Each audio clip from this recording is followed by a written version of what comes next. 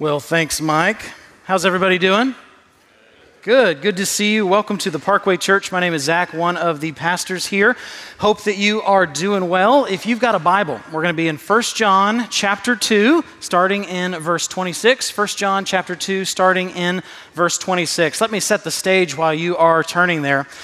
Sometimes when my family and I, if it's on the weekend or something and we're getting bored, we will go to the mall, okay? Now, not because we're going to buy something there. It's 2019. You just buy everything on Amazon. But we'll go to the mall to look around and to hang out and to get a snack and these kind of things. And there are certain things I like about the mall. So first, I love watching people. Not like through binoculars, not like in a creepy way, but I just like seeing social interactions, seeing the one person that's walking against the traffic, right? It's always easy to spot a British person in an American mall. They're always walking on the wrong side. I love seeing the people that are trying to get on the escalator as if it's a big deal, right? Like when I walk onto an escalator, because I'm a normal human, I just walk and get onto it. But some people, you can see them timing it. They're psyching themselves up. They're like, okay, right now. And I missed it. Okay, we're going to do it for the next one. And they start stretching, and they just have a lot of trouble. Those kind of things I love to see. And I especially love getting an Auntie Anne's pretzel. You guys know what these pretzels are? Soft pretzels. They're buttery, and they're salty, and they come with like a spicy queso. It's amazing. They're not like ballpark soft pretzels, which actually are not that soft. But these things are amazing. If you offered me an Auntie Anne's pretzel and $1 million, I'd take the $1 million, but I'd use it to buy Auntie Anne's pretzels, you see, and so I could have both. And so there's certain things I enjoy doing at the mall. Now, there's something I don't like at the mall, and this happens every time I'm there for some reason. There's always somebody trying to sell me some type of cosmetics, okay? I don't know why. They're in one of those booths. They're not in the real stores. The real stores are on the side of the mall. They're in these little booths, these little stands that are selling iPhone covers or whatever. And there are always, for some reason, somebody will go around the women who would actually buy the product, and they will come up to me and try to sell me mud from the Dead Sea, or they will try to sell me some type of skin moisturizer. So someone will come up to me and say something like, "Sir, are you happy with your complexion?" Which already is kind of an insult, right?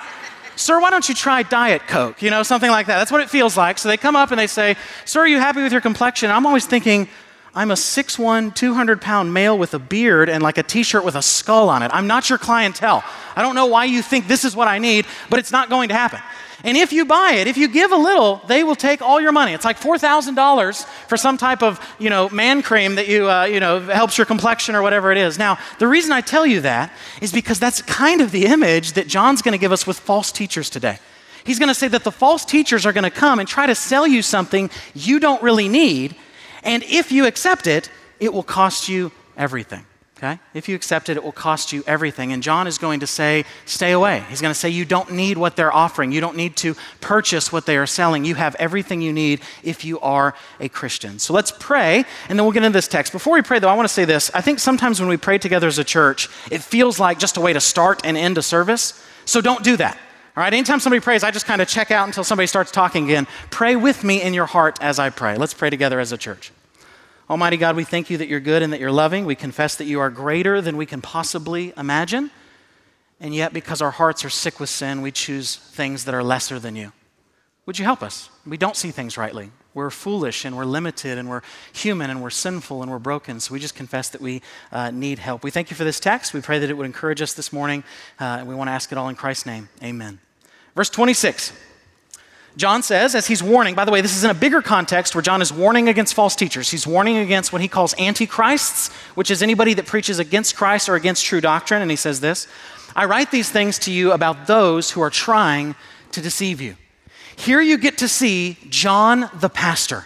Part of what a good pastor does, part of what a good shepherd does, is he warns them against wolves. He warns them against these deceivers. So let me say it this way. If you are a parent, do you keep creepers away from your child? Yes, you absolutely do. I was sitting down recently and my son was on this indoor playground and I was sitting there watching him and some guy came up and started talking to him and I'm like, nope. And so I'm there in about 2 seconds and I'm like, hey, what's the problem here? And he's like, well, your son didn't take off his shoes. And I'm like, well, did you call the police? I mean, that's pretty big. How about you stop talking to my son, jorts? And so he left, he went away, and he was able to play. Now, because I love my kids, I protect them. I protect them from certain people. I determine who they get to hang out around, etc. John is doing the same thing. okay? He's protecting these. He's saying, let me warn you. It's like kind of this, John's kind of this grandfatherly apostle figure. And he's saying, hear me, little children. Watch out for those trying to deceive you. John Calvin says this, it is the duty of a good and diligent pastor, not only to gather the flock, but also to drive away wolves.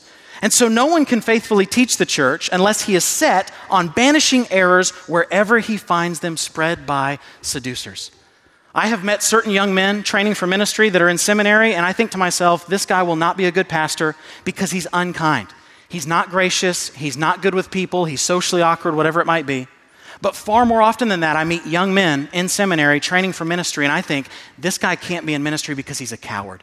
He won't say what needs to be said. He will be embarrassed by the Bible. He will just go with the larger ebb and flow of drifting evangelicalism. He won't stand up and proclaim God's word truthfully.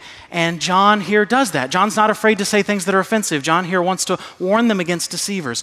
We as Christians, to know deceivers, must know truth. That's how we'll know what's false. We have to know what's true to know what is false. And so we should very much care about what is true. You ever heard somebody in an argument say, you just care about being right? You ever heard somebody say that? Yes, all the time we should care about being right. What they mean to say is, please don't come off as arrogant. That's a fine critique. But we should always care about trying to be right. You cannot be wrong to the glory of God. You cannot hold a falsehood to the glory of God. Well, Zach, shouldn't you win the person and not the argument? Why can't I do both? Does it honor God to win the person through deception? Does it honor God to win the person through a false argument? Why have you created this false dichotomy? We should care about the truth, and it's something that we should do together as a church. So one of the things that Jeff mentioned last week is that these commands to abide in Christ and to hold one another accountable are given in the plural. They're given to the church. How often do we hold each other accountable, not just for our actions, but for what we think and what we believe? I would say probably rarely. I've been a part of a lot of community groups and a lot of accountability groups, and typically that time is only spent talking about morality. Am I doing or not doing this particular action? But what if we also held each other accountable with our theology, with what we think, where we go to somebody and rebuke them not just because of pride, but we go to them and say, you hold this wrong view on Scripture and that doesn't honor Christ, so let's study it together. That we are to have this true doctrine so that we can avoid false doctrine. Friends, don't let friends become heretics, okay? Somebody get that printed on a t-shirt. Now look at the last part of verse 26 here. I write these things to you about those who are, specifically this last phrase, those who are trying to deceive you, okay? False teachers are trying to deceive you, and it will not often be obvious that they do that. I think whenever we read this, we think, yeah, stay away from false teachers. Well, everyone wants to stay away from false teachers, and yet they follow them. And so we have to know what is true so that we can know what is deceptive. What false teachers do is they appear like the devil does as an angel of light. And what the devil tries to do is to make God look bad. The enemy wants to make God the enemy. You see this back in the garden. He tells Eve, the reason God doesn't want you to eat of the tree is because he knows all this great stuff will happen. You'll be like God, knowing good and evil, and God doesn't want good for you. And so therefore, that's why he's given you this command. The enemy wants to make God the enemy, and so do those who follow the devil, which are false teachers. They are trying to deceive you. They might not even know that's what they're doing, but that is what they're doing. And so we have to be attuned to biblical truth so that we can avoid those kind of things. Now, I have two kids. My son is 4. His name is Judah, and my daughter is 2. Her name is Isla. And I will sit down and watch a show with my 4-year-old, mainly to see what he's watching, okay? Now, when I was a kid watching TV, there were shows that had stories, they had plots, they taught moral lessons, whatever. When I sit down with him, the show starts with a guitar riff, and it's like Ninja Dragon, dinosaur trucks, and there's an explosion, and it's just pure stimulus. It's just like 20 minutes of stimulus. There's no story. Everything happens at the same time. So I went to Carl Brower, our family minister, and I said, okay, here's something I'm struggling with, Carl. I don't know how to let my child know that there's evil in the world. Maybe you as a parent have been wrestling with that. How much evil do I expose my child to? Because if you never let your kids know that there is evil in the world, one, they can never read the Bible, which has incest and rape and murder and all kinds of things. That's why Jewish boys were not allowed to read Song of Solomon until they reached the age of 13. But also, when they go off to college, they will go off the deep end, right? Imagine never having sugar, and then you turn 18 and culture is ready to give you all the sugar you can have, okay? The people I know that are the most wicked were not raised by atheists. They were raised by overbearing fundamentalist Christians, okay? And so I don't want to not expose him to any evil, but at the same time, he's 4. I don't want him to like watch Saw or something like this. There's an in-between, right? He'll end up weird either way if he knows there's no evil or he's just overexposed to evil. And so I went to Carl and I said, what do I need to be looking for? And he said, the first thing you already know, that obviously as they get older, they can understand more and more things. That's great. He said, but here's what could be really helpful. He said, the biggest thing with your kids, whether it's movies or TV or books or whatever it is, he said, you have to make sure that it shows evil as evil instead of evil as good. So for example, when I was a kid, I watched G.I. Joe, which has violence, but it was very clear who's good and who's bad, and it was righteous violence being used against those who are evil. That's the way the Bible uses violence, okay? That is actually less dangerous, even though there's some violence, than some show with no violence where the main character is like snotty and whiny and awful, right? So he said the big thing is making sure they see evil as evil instead of evil as good. By the way, this is a true lesson for us as well. The most popular shows right now are shows where you cheer for the bad guy. You cheer for the villain, okay? Doesn't mean you can't watch the show, but you just need to be aware of where your heart is going. 60 years ago, Superman was the big hero, okay? Now, I hate Superman because, one, he's too powerful, right? He can fly, and he's strong, and he has laser vision, and X-ray vision, and he can, divide by 0, and all these other kind of things. But he also is too much of a goody two-shoes, right? It's like you'd go to a party with him, and he'd be like, don't spill anything on the rug. You don't want to hang out with Superman. I like Batman. Why? Because he's wounded, because he's dark. The Joker movie would not have made it 60 years ago, because it's for the villain. So what we have to realize is to be able to know these kind of things, we must know truth, so that we can see evil as evil, and we can see so we can see good as good. That doesn't mean you can't watch those things or whatever it is. It just means you have to have your Bible glasses on when you do so you can discern good and evil. He's warning them to say, when a false teacher comes, you're not always going to see it immediately, so test what they're saying so that they do not deceive you. Verse 27a. But the anointing that you received from him abides in you, and you have no need that anyone should teach you. Let's look at that first phrase, but the anointing. That is a reference to the person of the Holy Spirit, okay? Why does he call him the anointing? In the Old Testament, anointing is linked to the Holy Spirit. So what would happen if there was somebody who was going to become king is a prophet would take oil, pour it on the king's head, and oil was a symbol of the Holy Spirit's presence. The idea was, I'm not making you king as a prophet, God is making you king. Or, for example, there are certain people that are empowered by the Spirit to help build the temple.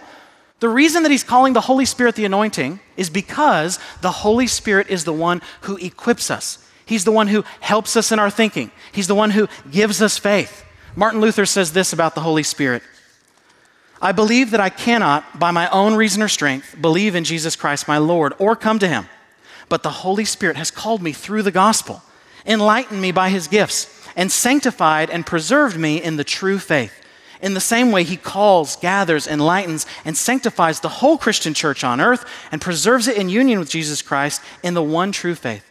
In this Christian church, listen, he daily and richly forgives all my sins and the sins of all believers, and he will raise up me and all the dead at the last day, and he will grant eternal life to me and to all who believe in Christ. The reason he's calling him the anointing is because the Spirit equips, okay? He equips for ministry, he equips for salvation, he equips for service. That's what he does. And the text continues on to say this. Oh, by the way, John has already referred to the Holy Spirit as the anointing, okay? That's not only clear from the context, but we've actually already gone over that in a previous lesson, so I won't rehash that here. Now look at the next part. But the anointing, look at this next part, that you received from him abides in you. The him here is most likely Jesus. Jesus is the one who gives the Spirit, okay? And so he's saying that the Holy Spirit resides in you. Now, notice that John is talking to a group of Christians, and he is saying that if you are a Christian, you have the Spirit. You have this anointing. There is no such thing as a Christian who doesn't have the Spirit. You're either a Christian who has the Spirit, or you're not a Christian and you don't have the Spirit. This is where we at Parkway would disagree with some of our Pentecostal and Assemblies of God brothers and sisters who believe that there is a second baptism or a second blessing or a second reception of the Holy Spirit. We don't hold that. In the Bible, when you come to Christ, the Holy Spirit is not just like water. He's a person. You either have him or you don't. The question is not, will I get more of the Spirit? The question is, will he have more of me? Will I submit my life to him and walk in his power more and more? You see, the problem with thinking that there's kind of some people who have the Spirit and some people who really have the Spirit.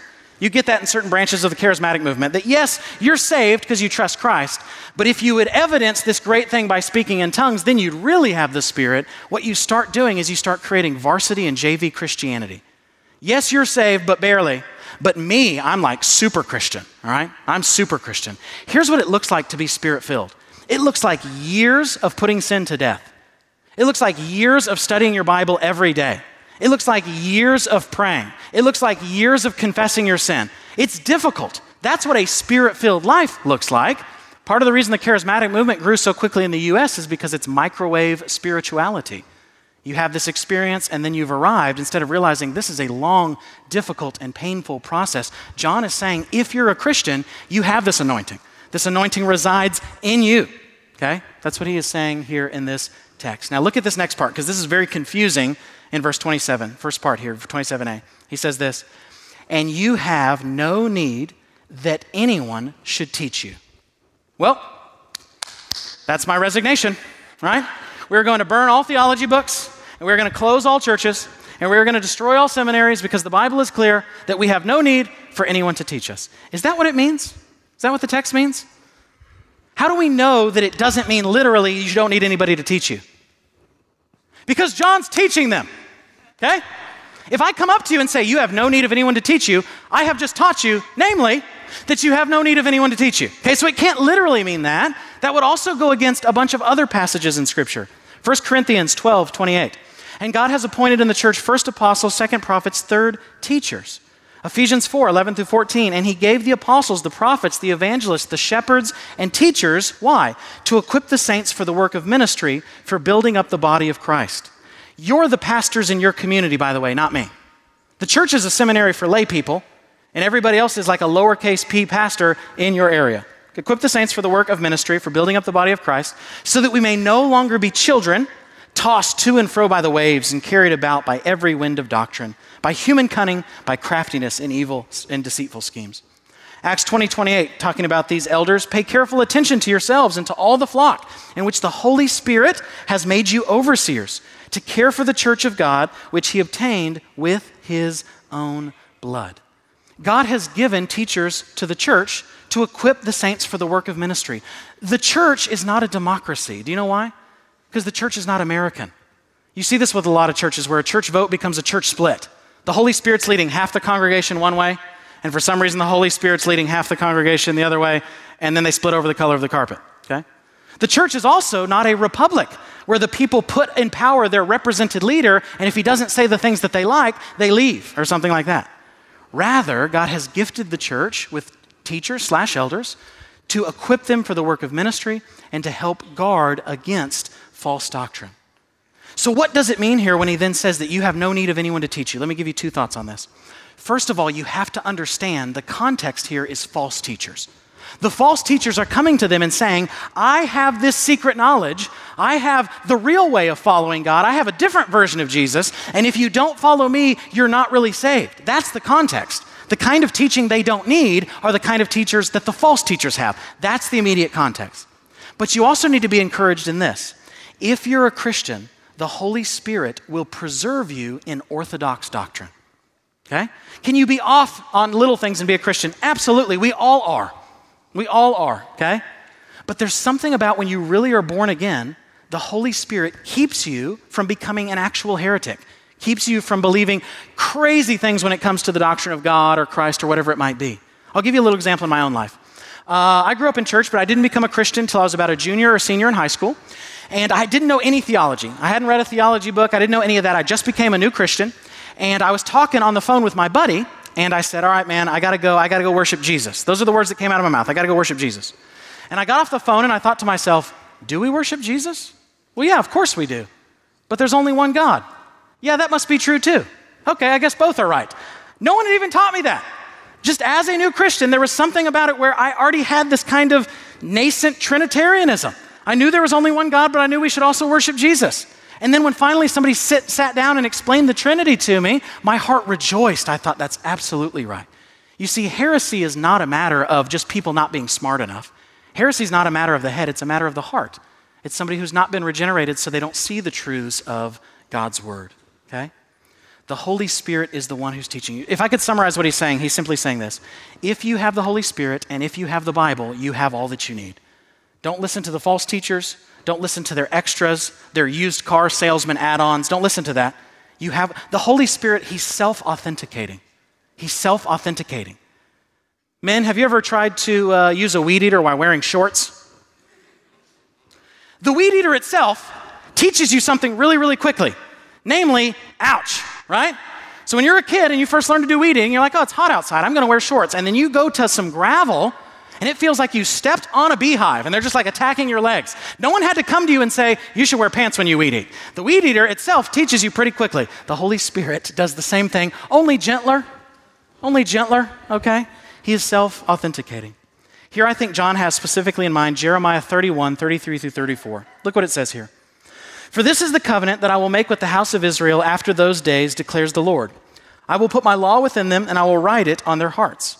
And I will be their God, and they shall be my people, and no longer shall each one teach his neighbor and each his brother, saying, know the Lord, for they shall all know me, from the least of them to the greatest, declares the Lord. For I will forgive their iniquity, and I will remember their sin no more. So he's not saying, literally, get rid of all teachers and all pastors and all theology books. Those things are gifts to the church. What he's saying is you don't need to listen to the false teachers, and the Holy Spirit preserves you. He keeps you. He helps you hold correct doctrine. Now look at verse 27b, the second half of 27. But as his anointing teaches you about everything and is true and is no lie, just as it has taught you, abide in him. Let's look at that first part. But as his anointing teaches you about everything. Does that mean literally everything? The Holy Spirit teaches you how to fly an airplane? The Holy Spirit teaches you the last number of pi, something like this? The idea in context is everything you need for salvation, life, and godliness. He's saying when you have the true gospel, the apostolic gospel, the Orthodox Christian gospel that the church has held for 2,000 years, you have everything you need and the Spirit preserves you. Don't listen to the false teachers that are selling you that cosmetic or whatever it is, though you don't actually need it. Now, let me explain something real quick that I think is super important, and it's a place we could easily go astray. When it says, but his anointing teaches you about everything, how does the Holy Spirit teach us? How does the Holy Spirit teach us? Let me explain what he does and doesn't do. It's not that the Holy Spirit gives you new doctrine in your mind. Okay, that's what a lot of people think this passage means. The Holy Spirit teaches me means every time I have a thought that I think is the Spirit, that's what he's telling me to do.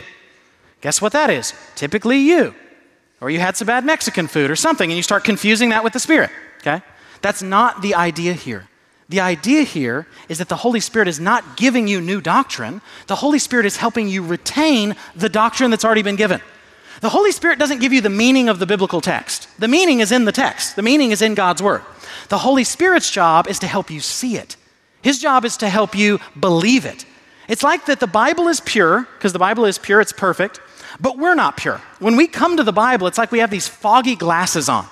The Holy Spirit's job is to unfog those glasses so that we can see the Bible accurately. Those glasses get fogged up by our limitations. They get fogged up by our presuppositions. They get fogged up by our sin. The Spirit's job is not to give you the meaning of the text. That's already in the Bible. People that do not have the Spirit can read the Bible and understand at least some of what it says. The Holy Spirit's job is to convince you of its truth. It's to help you retain that information. Let me read you a great quote by a Johannine scholar. He wrote a great commentary on 1 John. His name is Colin Cruz. Here's what he says about this. The role of the Spirit is primarily as a testimony to the Christian tradition, not as a source of new revelation. Admittedly, the tradition is handed down by the witnesses, and to that extent, the Holy Spirit confirms the testimony of true teachers. The Spirit doesn't give you new revelation. The Spirit helps you believe, retain, and walk in the revelation God has already given you in His Word as it's been passed down in the tradition of the Christian church. Okay? Notice that false teachers don't do this. Here's something false teachers always do. First of all, false teachers typically have some source of new revelation. Whether it's the Book of Mormon, it's the Quran, it's some guy who thinks God told him in a dream to kill a bunch of people, whatever it is. They then downplay the revelation we already have. They always say the Bible's got errors and the Bible's corrupted and you can't trust the Bible. And they make it to where you have to go to the false teachers to find salvation. It's a power play. You can't find it in Christianity or even a Christian denomination. You have to go to the cult. You have to go to the false teacher to find salvation. That's always what they do, and John is warning against that. He's saying the Spirit preserves you. He makes you believe the doctrine that's been handed down to the church. He guides you in understanding God's word. You don't need the false teaching of the heretics. Now look at this next part, because this next part is going to say something about the Holy Spirit that's awesome. It's going to say that the Holy Spirit cares about truth, and it's going to say that the Holy Spirit guides. The Holy Spirit grows, okay? Grows us, meaning. It says of the Holy Spirit, and is true, and is no lie, just as it has taught you. Now, let me be clear. The Holy Spirit is not an it. He is a he. Okay? He's not like just some impersonal force. He's God. The reason it uses the word it here is because it's referring to the anointing. Okay? The word anointing is what it's referencing, which is why it says it, though the Holy Spirit is a person. But I want you to notice this about the Spirit, that unlike the false teachers, the Holy Spirit is true. And unlike the false teachers, the Holy Spirit is the one who grows us. Let's look at some passages. John 14:17. Even the Spirit of what? Of what? Truth. Notice the Holy Spirit here is linked to truth, the Spirit of truth, whom the world cannot receive because it neither sees him nor knows him. You know him, for he dwells with you and will be in you. John 15:26. But when the Helper comes, whom I will send, okay, to you from the Father, you see the Trinitarianism here, the Spirit of what?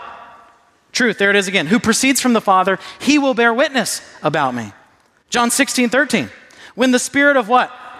Truth, again, comes, he will guide you into all truth. For he will not speak of his own authority, but whatever he hears, he will speak, and he will declare to you the things that are to come. What he's saying is, unlike the false teachers, the Spirit is true, and he is the one who originally in context is guiding the apostles. The Spirit brings to the apostles' memory everything that Jesus has said, but by implication, we know that we too are led by the Spirit. Now look at this last part here. Out of all this text, it hasn't given us a command or anything yet, but here we actually get our first practical. Okay, so what, Zach? Stay away from false teachers, got it. Love the Holy Spirit, got it. We don't need new weird revelation, got it. What else do I need to get from this text? Look at this last part here. Abide in him. Abide in him, okay? We are commanded here, and there's some debate, by the way, in Greek. This can be read either as an indicative that we are abiding in him, or it can be read as an imperative, a command. Therefore, abide in him, okay?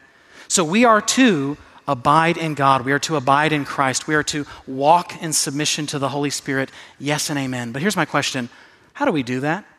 What does that actually mean? That's one of those things pastors say that don't actually help anybody. So get out there and walk in the power of the Spirit. Cool. Like as I'm going to get gas in my car, what does that look like? Walk in the power of the... It's just kind of one of those generic phrases. What does it mean to abide in him? Well, here's the first thing I want you to see that we actually skipped over. I want to go back to it now because I think it's really important. Look back in verse 27. If you've got your Bible, flip over back again to verse 27. It says this, but the anointing that you received from him, what? Abides in you. Do you see it? We're commanded to abide in Christ. We can only do so because God has abided in us first. He is the one doing the stuff. The way that you abide in Christ is not by trying harder, not by cleaning yourself up, not by doing better, but by realizing his Spirit already abides in you. That's revolutionary. Most of us say, abide in Christ, I'm going to do better. I'm going to try not to curse so much when I stub my toe. Abiding in Christ has to do with realizing that he already abides in you through the Spirit. Let me say it this way.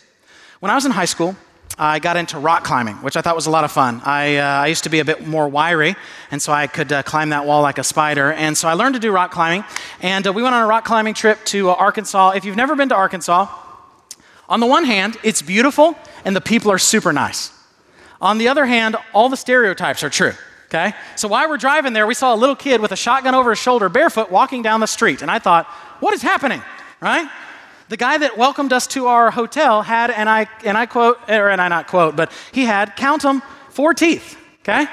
And so there's certain things about Arkansas like that are true. Now, as you're learning to do rock climbing, the way that you start out is called top roping, okay? So you put on a harness, and you have a carabiner, and you have a rope tied to it, and that rope goes over something up high, and then back down to another person who acts as your anchor, your belayer, who belays you, okay? You don't do crazy free solo climbing when you first start, or you just die, okay? If you've never seen the movie Free Solo, see it, it's amazing. It has nothing to do with the sermon. So you have your harness, you have a rope, it goes up around something, and it goes down to another person, and that other person is there to catch you in case you fall. So as you climb, they pull that slack out of the rope. So if you fall, you don't fall 50 feet or whatever. You just fall a little bit.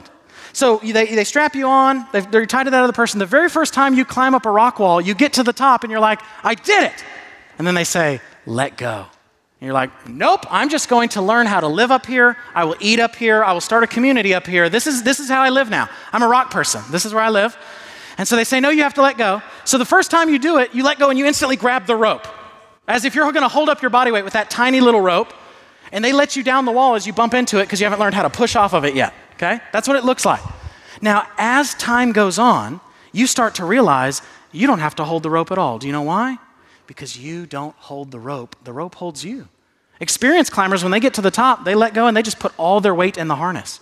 They know that harness is stronger than they are. The harness is not going to break. The rope is not going to break. So when this text tells us to abide in Christ, you need to understand, yes, abide in Christ, but the only reason you're able to do so is because he abides in you first. The only reason you're able to do so is because he is the harness. You're not holding on to him, he's holding on to you. That's how you actually abide in Christ. You don't try harder, you believe more, you rest more, you trust more, you learn to let go of the rope, and you learn that Christ is holding you, okay? Let me give you some passages that I think are really important. Before I do these, I want you to hear this phrase. You don't preserve you. You don't save you. You don't sanctify you. You don't preserve you. You don't keep you. God is the one who gives you salvation. God is the one who keeps you saved. God is the one who glorifies you. God is the one who does the stuff, okay? Now look at these passages. You don't preserve you, the Spirit does. Ephesians 1, 13 through 14. In him you also, when you heard the word of truth, the gospel of your salvation, and believed in him, were sealed with the promised Holy Spirit, who is the guarantee of our inheritance until we acquire possession of it to the praise of his glory. The Holy Spirit seals you. The Holy Spirit is God's promise that he's not going to drop you. He doesn't put a down payment on you and not finish making those payments, okay? He's preserving you. Galatians 3, 2 through 3. Especially hear this, especially if you grew up in church. Let me ask you only this. Did you receive the Spirit by works of the law or by hearing with faith? Are you so foolish, Parkway?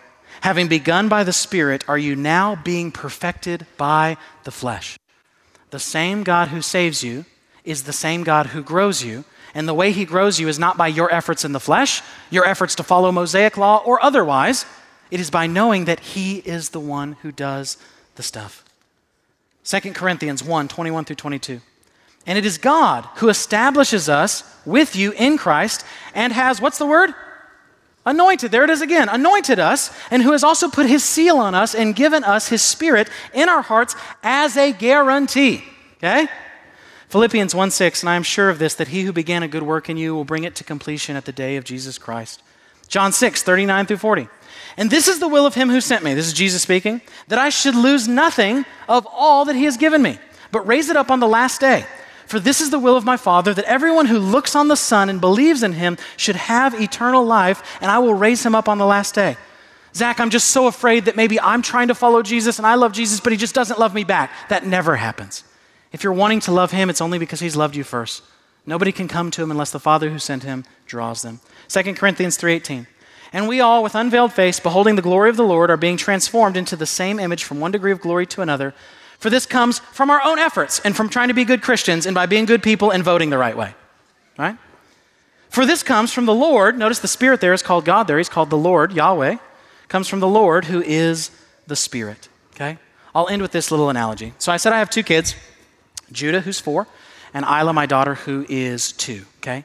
Now, Judah is extremely sensitive. He's extremely emotional. He's very relational. He'll sit down and he'll have a conversation with you. Isla, on the other hand, can be sweet, but she can also be super spicy, okay? She is feisty, and she is sassy, and she is spunky, and if you're not paying attention, she'll shiv you in the ribs, okay? That's what she will do. She can be sweet, but she can also be super tough. So I'm kind of manic-depressive, and I call Isla manic and Judah depressive. That's kind of how my kids, they get that from me. Now, Isla will either end up being the first female president, or she will run a gang in prison, but it'll be one of those two, only one of those two. So she is tough, she doesn't get hurt, she just keeps moving on. But for some reason, over the last few weeks, she's developed this terrifying fear of bugs. So she'll be tough and she'll hit herself and she'll get a cut and she'll be like, and she'll just keep going. But now she'll see an ant and be like, oh, a bug, and she'll run up and she'll try to jump on and then try to hang on to me. So I'll hold her, right? And while I'm holding her, she is squeezing onto my shirt, okay? Now let me ask you this question. Who is holding whom? She thinks she's holding me, but if she lets go, does she just fall to the floor? Is she hanging on to me and my arms are like this behind my back? No, I'm really the one holding her. She might think she's holding me, but I'm the one holding her. There are times where she's in trouble and she tries to run away, and I still hold her. Why? Because Daddy's stronger. There are times where she tries to wiggle out of my arms and she wants to be put down, and I don't want her to be put down, so I keep holding her because Daddy's stronger. There are times I want to give her snuggles and she doesn't want that, but it doesn't matter because Daddy's stronger. So I'm like, come here, nom, nom, nom, nom. She's pushing, I'm like, nom, nom, nom, nom, I'm giving her all the kisses, okay? Are you seeing what I'm saying here? She thinks that she's holding me, but the whole time I'm really the one holding her, even when she's trying to get away. I think many of you think that you're just hanging on to Jesus' shirt for dear life, and you're afraid that if your grip starts to slip, you just fall into the abyss. I think if you would see what this passage is saying, if you would see what all of 1 John has been saying, if you would simply let go, you'd realize Jesus' hands have been under you the whole time. God preserves you because he's stronger than you. You're not really abiding him so much as he is abiding in you. And the more you realize that, the more you'll actually grow in sanctification. Are we to grow in sanctification? Yes. Are we to read our Bible and pray and do these things that God has given us so that we might love him more? Yes. He's the active agent, but how do we actually do that? It's not by striving, it's by resting. You abide in him because he abides in you first. Let's pray as the men come forward to pass out the elements for communion.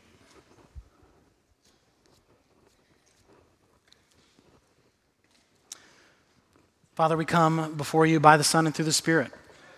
We confess there is only one God, the Trinitarian God of the Bible, who has eternally been Trinity. We confess that the Son is co-equal, co-eternal with the Father. We confess that the Spirit is truly God, also co-equal and co-eternal. We love you and we thank you. We ask that you bless these elements as we practice this rite of communion, that we would be encouraged. We love you and we thank you in Christ's name. Amen.